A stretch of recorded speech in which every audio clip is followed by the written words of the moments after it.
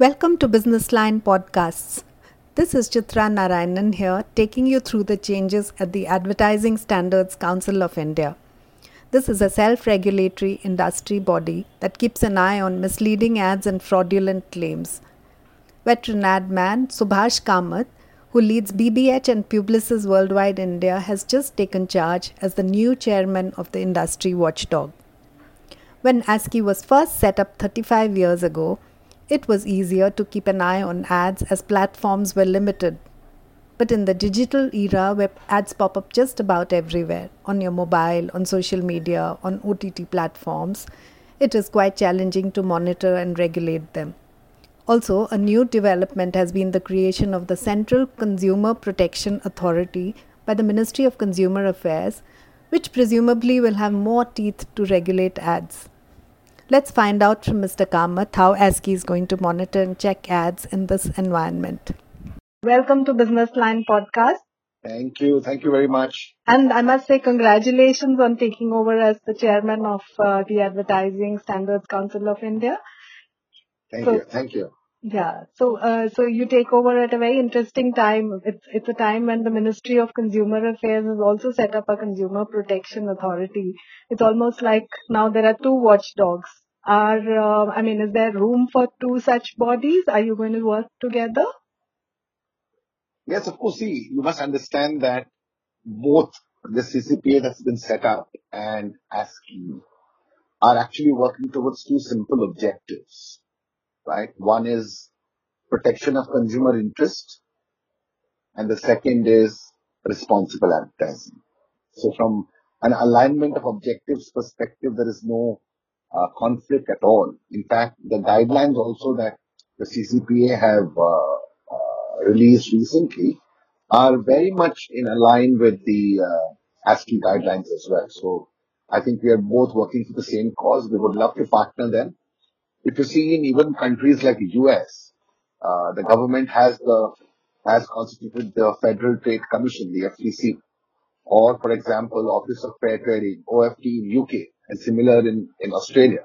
And each of these countries also have very strong and successful self-regulatory bodies that work together with the government to ensure responsible advertising and protection of consumer interests. So I don't see why we can't do that here. We've always had a very good relationship with the government in the past. We work very closely with the Ministry of Information and Broadcasting, Ministry of Ayush, and the Department of Consumer Affairs as well. We had a MOU with them for 5 years. So it's not in conflict. We are both working towards the same objectives, and we'd love to partner the CCPA as well because we have the experience and the guidelines and the processes already in place. Now with the proliferation of so many platforms, there's OTT, there's digital, there's like a plethora of new platforms where you can advertise on. So you need a million pairs of eyes literally to be an effective regulator. How are you coping with that challenge?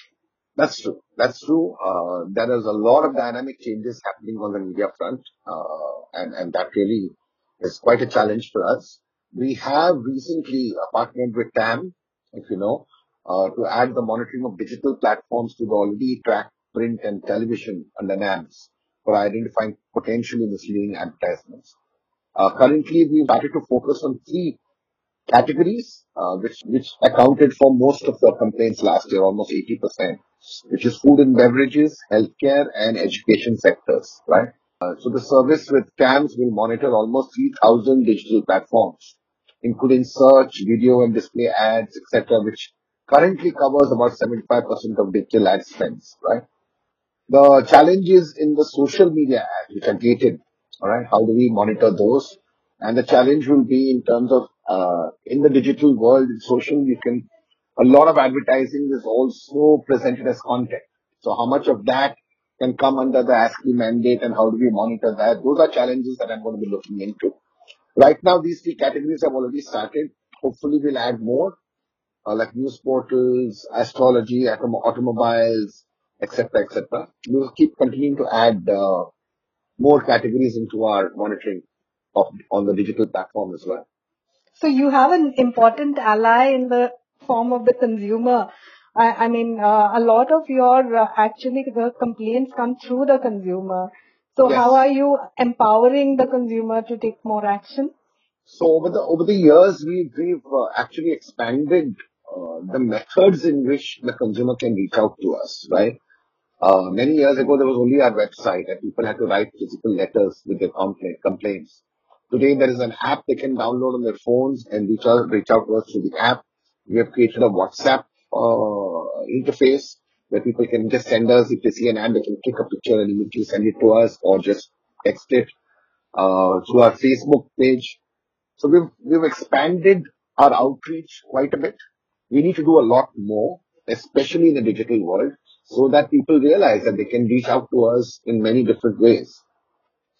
Has the pandemic increased the proliferation of misleading ads? I mean, we've seen a lot of immunity boosting products, and now, Right, I mean, right. yeah. So has that increased your challenge? So number of misleading ad complaints have actually gone down during the pandemic period compared to the normal time of last year, simply because the amount of advertising has come down, right, during this period, newspapers, etc., etc., etc.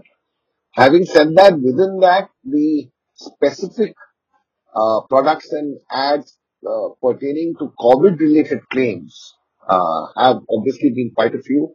We've processed almost 450 such complaints across about 238 or 240 ads that we've actually, and as per our agreement with the Ministry of Ayush, we have contacted the government with all about 238 of them, and we've sent it to them.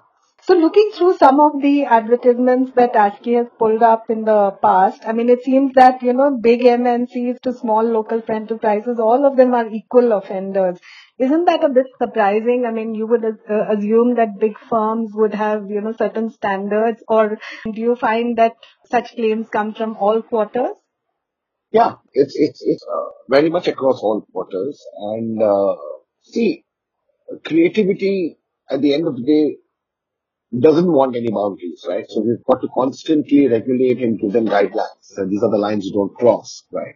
But whether it's multinational companies or Indian companies or Indian entrepreneurs, all of them want to create advertising that will help sales. And we just have to make sure that our guidelines are going across all products and all categories. And that's what we do. So I don't think there is any issue about whether multinationals shouldn't be, coming under that, or whether it's Indian ads that are doing more flaunting of the guidelines and things like that. So I think it's flaunting of the guidelines. So it's fairly an equal thing. I don't think there's any such, differentiation between the type of businesses. It's the type of claim and what constitutes misleading, what does. That is always under discussion, which is why you need robust processes where these things can be debated intellectually by an equal representation from civic society as well as the industry. They put their heads together. The Consumer Complaints Committee is a very mature committee. And before passing out a ruling, that's when they come out with, after a lot of discussion, they come and deliberation, they come out with a ruling whether the complaint should be upheld or not. And that's part of the process. Thank you so much, Subhash. Thank you. Thank you, Chitra. It's been a pleasure.